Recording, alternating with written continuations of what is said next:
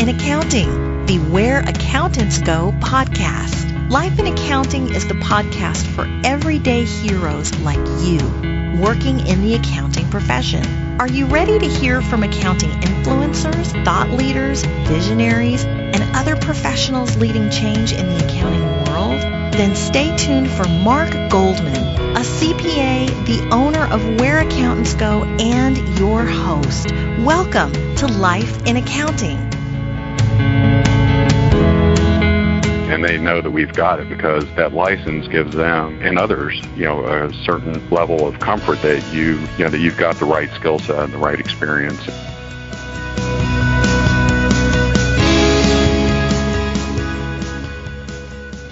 Hello, everyone. I'm Mark Goldman, a CPA and your host for Life in Accounting, a podcast production of WhereAccountantsGo.com. That clip was from Eric Mack, a Deputy Senior Financial Officer with the large Diversified Financial Services Organization, USAA.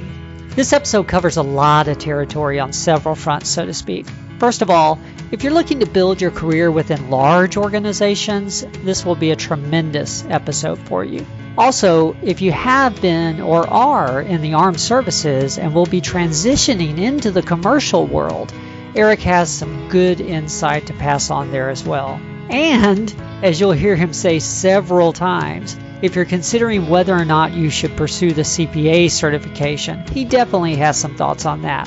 Let's just say he's a big believer in the difference it can make. Another quick note before we get started. At the time we are recording this, I have just released my first book, 49 Tips for a Successful Accounting Career. You can find it on Amazon.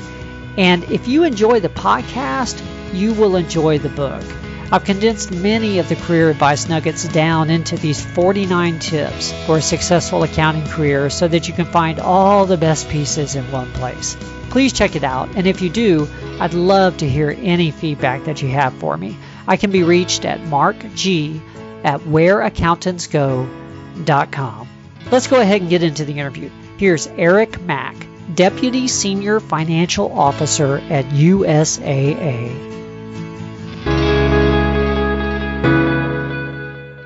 Hello, Eric. Thank you for coming on the podcast. Hi, Mark. Thanks for the invitation. Really, this is a great thing you're doing for the students in the profession. I'm happy to be a part of it. Oh, well, thank you very much. Well, for the audience, we have Eric Mack from USAA on the line with us today. And if you remember back to one of the previous episodes that we recorded, Eric's actually going to be our second guest from USAA. We were fortunate enough to have Doug Ward from their investment side with us on the show earlier this year. But USAA is a very big place, and Eric and Doug definitely have unique backgrounds themselves as well as unique roles there. So this is going to be a treat. I invited Eric on the show for many reasons. Obviously to talk about his own career journey from the beginning to moving up within USAA, but also because Eric is a former Marine. And I wanted to delve into that transition as well for the benefit of some of our audience members looking to make similar, transitions later on. Eric, I always like to start at the beginning so we get a full picture of how you got to where you are today. What initially led you to think about pursuing accounting as a possible career in the first place? So it's interesting because it hasn't worked out the way I had originally envisioned when I was considering a career path. So I had picked accounting because I was trying to find a profession that ultimately I could be an entrepreneur. I could have my own shop, a small firm, and do that work. And as we'll talk a little bit about where I've ended up. That hasn't worked out, but it's been definitely a good career path for me. And I've been able to still use some of those kind of skill sets, but in more of a corporate and Big Four type environment. So interesting. So you had an entrepreneurial streak, and you figured accounting would be a good career to have a business in? Yeah, and actually my wife is an accountant as well. I think you might have met her, but she actually had her own practice for a little while, small business consulting, QuickBooks, a little bit of tax work and those types of things. And so I had thought, initially when I was still in school, first picking this course, I had thought that was attractive to me to be able to kind of have your own business and kind of build that business.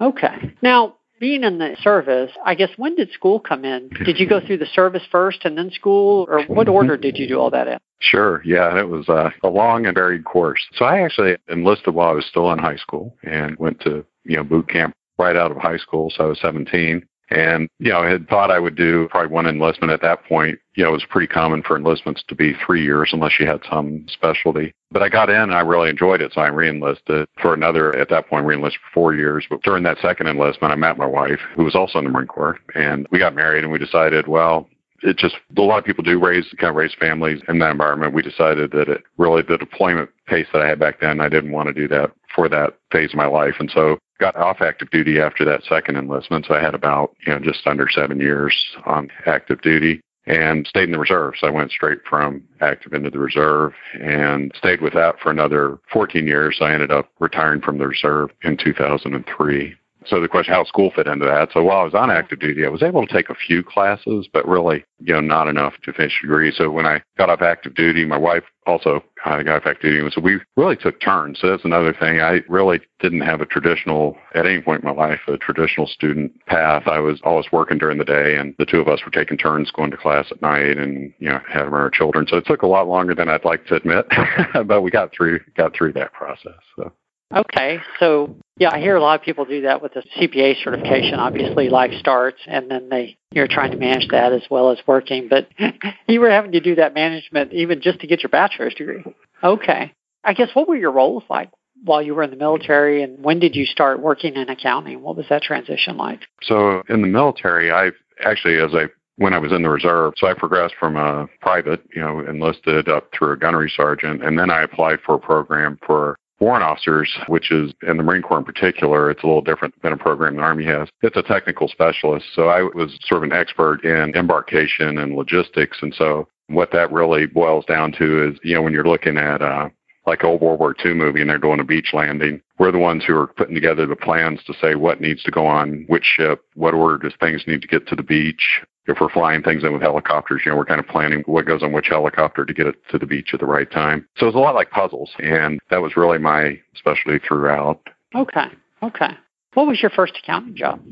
So I went into public accounting, and so it was interesting. I think for this audience, there might be some curiosity about the different paths. So when I was in the accounting program, you heard a lot about audit, and I had an interest in audit, but the sense I got was that, you really had to, at least at that point, the thought was there wasn't a lot of opportunity for that if you weren't kind of more of a traditional student career path. And so I started to look about a year before I was able to graduate and have my hours set for the exam, and I found a job in like 2 weeks. And so I started with a pretty small firm as an auditor, just a new associate auditor. And I did that for about a year. I finished my degree and my master's degree, had the hours sat for the exam, passed the exam. And then I was fortunate to get on with PricewaterhouseCoopers really right at the time of the merger, when the two of them were merging. And again, just translation, it was really kind of lateral transition, new associate at PricewaterhouseCoopers in the audit practice. And, I started out there, like a lot of new associates, you're not necessarily very focused on a particular field. So I was in financial services and also some other small businesses. And so pretty varied experience. But right off the bat, I had one client that was a very large insurance company, and I was working on their real estate portfolio, auditing for their real estate portfolio. And I spent, a significant amount of time on that, and then everything else was spread out, a bunch of smaller, varied entities. And so really pretty early on, I got a taste for doing real estate. And so really from there on, my career, while I did some other things here and there, it was really kind of focused around a real estate track. And then, on the public side, I kind of progressed up through that normal chain, from senior manager, and had about 10 years with PwC when I had decided that I really needed to make a transition to industry. It was really more geographical than anything else. To really progress, I needed to relocate within PwC, and I decided at that point that for personal reasons, I wanted to stay kind of here in Texas, and looked around and was fortunate enough to find this, or not this position, but a position here with USAA. Interesting. I have to ask, this insurance company where you worked on their real estate portfolio, was that USAA? It was not. Yeah. So that's, okay. Which is interesting, because actually my boss did. He audited USA's real estate company way back when, and that used to be a very common career path where the auditor would go to one of their clients. For me, I actually was in Atlanta at that time, at that phase of my career, and it was that insurance company was acquired and merged and changed names, various times. It was a pretty significant size insurance company there in Atlanta. Okay. Well, I just had to ask. I mean, Yeah, no, I know USA has a real estate portfolio, so Right. just sort of would make sense. Now, for those that aren't from the South Texas area, they may not be as familiar with USAA. I mean, could you tell us a little bit about USAA and then I guess what area you work in exactly now? Sure. So USAA is a really diversified financial services company, and so it has insurance was really the root. The original business was property and casualty, auto insurance. But it's expanded into life insurance, banking, investment products. You mentioned Doug Ward was on our order. He manages a lot of the investment portfolio for the company. And one of those investments is real estate, and that's where I kind of come in. So USAA is, again, diversified financial services company, but it's got a mission where it's tied to support the military and the extended military family. And so that really is significant because it gives a focus to the organization where when we're doing things, it's a thought of what can we do to better serve kind of the military. And so it's member-owned. The members own the company. As of the end of last year, we were about 12.5 million members, got about 33,000 employees. So a sizable organization supporting that military community. I mentioned one of the investment types that we have is real estate, and that's where I come in. Similar to my first real estate client that we were talking about a second ago, a lot of insurance companies have an investment allocation to real estate, and they can do that different ways. But usually when they get to a certain size, they actually create a real estate department, entity, some sort of an organization to do their own real estate investment. And so that's where I am. So the insurance company created the real estate company to manage their real estate investments. I'm the deputy senior financial officer for the real estate company, and we're basically managing our parents' investments in real estate, but we also have other investors who are have similar goals, other pension plans, other insurance companies, and we'll manage their real estate investments as well. Okay. I'm curious, you've been there close to 10 years, right? Yes. Okay. What kind of role did you start out in? Sure. Yeah. So I started off as a technical accounting manager director. I can't remember the exact title, but I was sort of the single person to do kind of the technical accounting. In my experience, that's a fairly common transition for somebody I was a senior manager on the audit side, and so I think at that level, kind of a technical accounting or some sort of SEC reporting or something like that, it tends to be that bridge to get into an industry role. So start off with their technical accounting here. Keep thinking, well, sooner or later things will calm down, but it seems like there's always something changing in the accounting guidance. And so that really is a pretty significant job. Today we have, a senior director in that group and a couple of people full time. And so part of it is new accounting pronouncements and how those are impacting us in the industry. But also as real estate, we're very transaction driven. We're constantly acquiring things, disposing of things, setting up new funds, new joint ventures. And so there are a lot of accounting implications for that. How do you account for those investments? And so it's a pretty significant part of our business, and it lines up with my background and my interests. I really enjoy kind of that transaction-driven nature of the business. Okay. Did you go directly from that technical accounting manager role to this deputy role, or did you move around quite a bit internally? Or? Yeah, so I moved a little bit internally. So the technical accounting group that I was doing was really supporting our portfolio accounting team, which is really where all investments are housed, as well as our corporate accounting team. And so I moved from that to oversee our portfolio accounting team. So that's where all of our fund accounting and our investment property level accounting rolls up into that portfolio accounting team. And again, and I think this is fairly common in our industry to give a flavor. So this year we had about 35 fund audits that were within that group. And, that's about 300 plus kind of properties and various structures that roll up through that. So it's a pretty sizable group. And then after a couple of years there, we had a role that was just the accounting officer. And there I sort of still had that group, but I also started to oversee our corporate accounting group. And then the next step from that accounting officer level was to this deputy chief financial officer. And there, I still do a lot of those same things that as accounting officer really didn't kind of replace that role. It was really more of a transition of that role, but also taking on a little bit more of the finance, kind of backing up our senior financial officer, which is the term we use here for basically our company CFO. And so I back him up on a lot of things that are more parent related, facing our parent or some of those types of things. Okay. I don't know the right way to ask this. So, if I'm a younger individual listening to this podcast and I want to make my career in larger organizations, I mean, USA, 33,000 employees, I think that would qualify. What do you feel are some of the keys to being successful and progressing in a large organization like that? Or what advice would you have for me? What skills are important? Sure. Yeah. So, one of the things we have to touch on at least once or twice or maybe a dozen times is a CPA license. Okay. And I think that's really critical. And, somebody could look at it and say, well, you're in an industry, you really don't need a CPA license. And I've met many people throughout my career who haven't, but it's really, I think, a very valuable step to take for a lot of reasons. But one is, for us in particular, the real estate group, I mentioned we manage investments for a lot of people, right? And so early on, and when we have a new investor early on, they'll usually want to talk to us. These are sizable, pension plans, large insurance companies.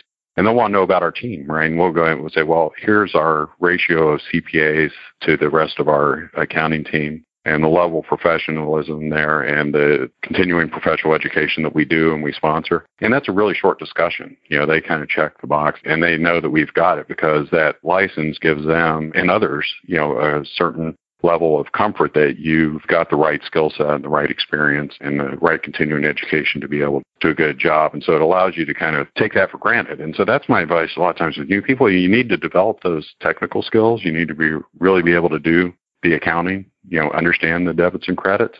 But that's really, I think in most organizations, certainly in ours, that's only going to get you so far. And then what gets to be more and more important are you'll hear various terms for it, soft skills, emotional intelligence, but it's really those people skills, right? And being able to communicate well, to interact well, work on teams. And so the technical is just sort of a minimum, kind of expectation that you have the kind of technical skills. And so I really encourage people, not focus on those. You need to do those. But as soon as you have your hands on those, you really need to think about some more of these soft skills and how do you develop those. Yeah, one of my previous guests described it as table stakes, the yes. technical skills. Yeah, that's a great way to put it. And so actually here, with my part of USA, so our real estate company, we have about 60 accountants in my team. You really have to be a CPA to be a manager or above. And so we really put a lot of stock in that. And I think there are a lot of other organizations who do. And I think particularly where it's really helpful, if somebody happens to be in an organization where they don't perceive that value internally, and then something, for whatever reason down the road, happens where they need to change organization, it can make a huge difference there because it's really, like you were saying, table stakes for a lot of positions. And so I just can't encourage people enough to go ahead and take that next step. If you're getting your degree, take that next step and go ahead and take the exam and get your license. So definitely. What do you enjoy the most about what you do now in your deputy role? I still really like working on transactions. I'm working with the attorneys and the joint venture partners and the deal guys, and I really enjoy that part of it. I also like working a lot with people. I like coaching and teaching. I think it's really important as a profession. That's how, when most of us look back, that's how we learn most of what we know, right? It's because of coaching. A certain amount of it is academic that you took from school, but a lot of it is on-the-job experience in coaching. So I enjoy doing that, and fortunately, I get to do both. I keep feeling like I need to do less transaction and more of the other, but I'm fortunate enough to be able to keep my hands in both pieces right now. That gives you a little more variety as well. It does, yeah. Yeah, makes the days a little more interesting that way. Mm-hmm. I don't know if this was an issue for you or not, but I did want to ask about it because actually it had come up with a student several months ago. When I was at an event, they had asked this question, and then also a former podcast guest. And going back in your story a little bit, when you were transitioning out of working for the military, during the day, active duty, to, getting your first commercial, for-profit kind of role, was that transition hard for you in any way? Or, is there anything that you had to work on to make it successful? Any advice you have? Because I know the two worlds are different, Yeah, they are. But I've been fortunate in that I've worked with organizations who really have supported that. I was already retired from the military before I came here, but here when we have people who obviously were very tied in the military here. So I've been fortunate coming in that there wasn't some sort of lack of understanding. There's a good understanding of what the military is and people. And so I think that's probably important. There might be some organizations where they just aren't as aware. And so then sometimes that makes it a little bit hard to translate experience. But I think the other side of that is, let's say that, you've got somebody who's, 6-8 years of experience in the military and now, or more, right? And they're transitioned to a new career. You obviously have a lot of experience in what you were doing in the military. And a lot of that has a good general application, right? Leadership skills, work ethic, just general life skills, right? A lot of that has a lot of real value. But what I realized, I acknowledged was, but I've never audited anything, right? And so I came into it with the mindset that I am starting over, right? This is a transition to a new career. And I came into it with that. I think if somebody, and at the same time, those other things that I mentioned have been extremely valuable, right? Because I think when I was in public accounting, I progressed, I think, much faster than I would have if I didn't have those other skills. One, because I wasn't having to focus on those things, right? I already knew that thing. I could focus on auditing, right? That's the part that was new. And so I think it helped accelerate that a little bit. And a lot of those skills, again, are really valuable, particularly where they line up with, again, the kind of the organization you're with today. So like, for example, the Marine Corps in particular has sort of a servant leadership mentality, right? And so I view a significant amount of my job and my responsibility is to make sure that my team is successful, right? And how can I make them successful? In the military, that translates into, the troops eat first kind of a mentality, right? Well, that's the same really view that USAA has, is really this kind of leadership, servant leadership type philosophy. So it helps with that transition, but it's not like you can say, well, I had 6 years of military experience, so that's equivalent to X as an auditor, right? Because it's just such a technical skill as opposed to somebody who is maybe transitioning into some more general kind of management type role. Okay, that's good advice. Find the right company in the first place that's supportive, and then you need to have an open mindset about the fact that you're learning something new. Right. And I think that's true, even within the accounting is, there, as you know, Mark, and probably others there are a lot of different career paths within accounting. And sometimes you reach these branches where you're changing. You say, well, okay, this is the path I was on. Like, for example, for me, for auditing. So I was at a fairly senior level, kind of in the audit structure. And so, I could have said, well, based on that, I need to come in at, an executive director level or whatever the appropriate level was. But to be able to just take that, I'm going to say that experience is going to pay off. I know what I want to do and I want to get into that position, but not be hung up on, am I getting kind of an equivalent title or anything? Just get into the position where you're doing the role that you want to do and you're getting the experience that you want to get, and then trust, that this other general experience is maybe going to help you accelerate, again, because of focus and some of those types of things. Be coachable and be humble, right? Yes. And then, I don't know, just thinking about advice. So I know the one, like I say, we'll want to say at least a dozen times, get your CPA license. Another thing that I've noticed, which I have found unusual, but I've seen it come up occasionally in industry, was I've run into people at various stages of their career where they think they're at the point where they want to take the next step. So maybe they're at a senior associate level and they want to be a manager. And they're saying, well, when I'm a manager, here's what I'll do, right?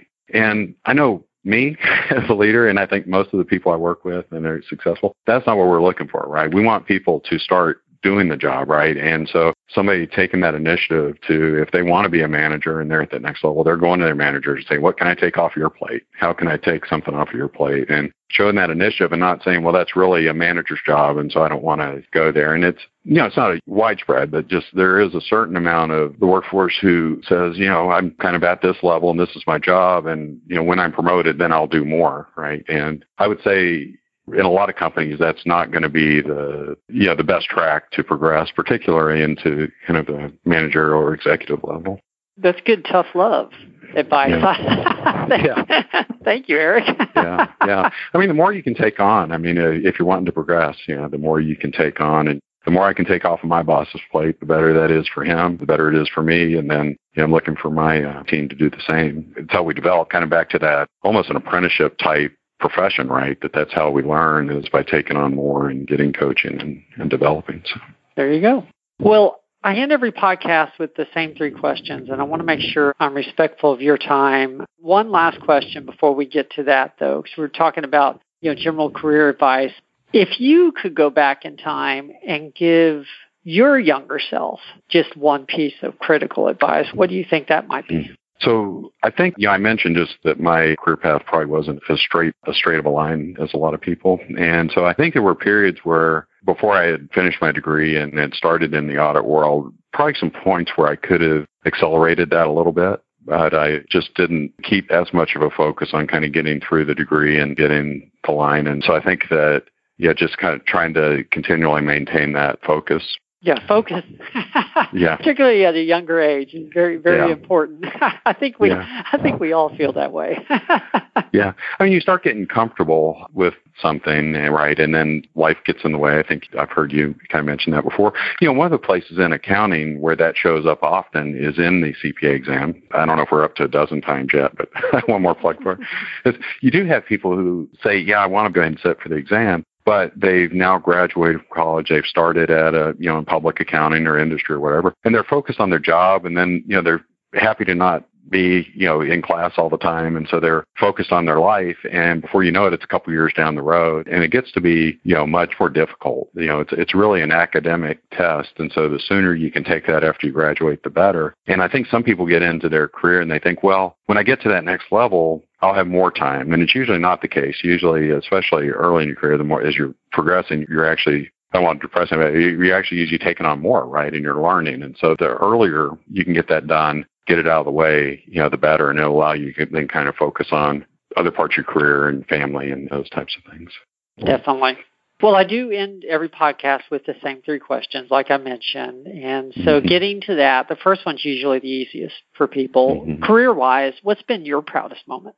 Yeah, so I was working in the audit field for actually another insurance company, unrelated to the two. It's just a big part of my career is working on insurance companies' real estate portfolios. But I was working for one during the 2008, 2009, the great financial crisis, the GFC. And it was really a stressful time in the industry. And the client that I had was really trying to look at a lot of different options and different alternatives for how they could manage their way through that crisis. And it led to, tremendous amount of work for my team. And so I think that as we worked through that, I was just really proud that we were able to kind of pull the resources we needed together to be able to provide them the information they needed so that then they could make the really, make informed decision choices, had the, as many options as were viable. They were kind of working through that. It was a lot of work, but I think that's what you find a lot of times is people, when they get through things like that, you just feel, a big sense of satisfaction that you've been able to kind of get through that and help, your client or your firm, your company,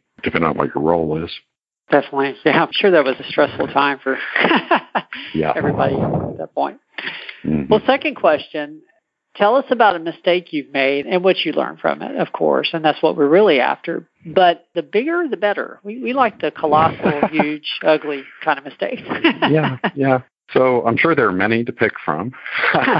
But one that sticks in your mind, and that's the ones that really you do kind of learn from, was, fairly early on in my career, I had been asked to do a project that was sort of an unusual. So I was in audit, and this wasn't really necessarily an audit role. It was a little bit more of what today would probably fall into sort of a forensic type role. And it's one of those things that it's a little bit harder then to predict what needs to be done and how long it's going to take. And it turned into a much bigger project than I think anybody involved in it had anticipated. And I really, in hindsight, I really should have done a better job of communicating that as I went through. And that's one of the things I always talk with newer employees, if you get into something and it's taking longer than you think, don't spin your wheels, right? And so it wasn't so much I felt like I was spinning my wheels, but I just felt like I should have gone back earlier to say, hey, this is the direction this is headed. Is this what you were expecting? Is there advice? Am I off track? And a little bit more frequent check-in kind of early in. It ended up being, again, a very, a much larger project and, more resources than originally, kind of contemplated. So. Well, I'm sure there were some good lessons that came out of it. Yeah. So it's just to communicate early and if you see, So part of that communication is making sure you have an expectation, so I'll kind of translate that into a more traditional kind of audit role, right? That if somebody says, okay, well, I want you to go audit cash for this entity. Okay, great. How long do you think that's going to take, right? Ask the person, how long do you think that'll take me, or how long should that take, or how much time is budgeted for that, or something like that, just so that you have a framework, right? And then if you start working on it, you can say, you know what, this doesn't feel right. Either it's not taking me nearly as much time as I thought, which means maybe I'm not doing everything I should, or this is going to take much longer, right? And so I think that frequent communication, particularly when you're doing anything that's kind of, less common, kind of unusual, just to make sure that everybody is aligned on it. That is a good lesson, actually, yeah. Yeah, asking about the expectations in advance. That's smart. Okay. Well, final question, and then we'll go ahead and close it down. What is the best piece of advice that you have ever received?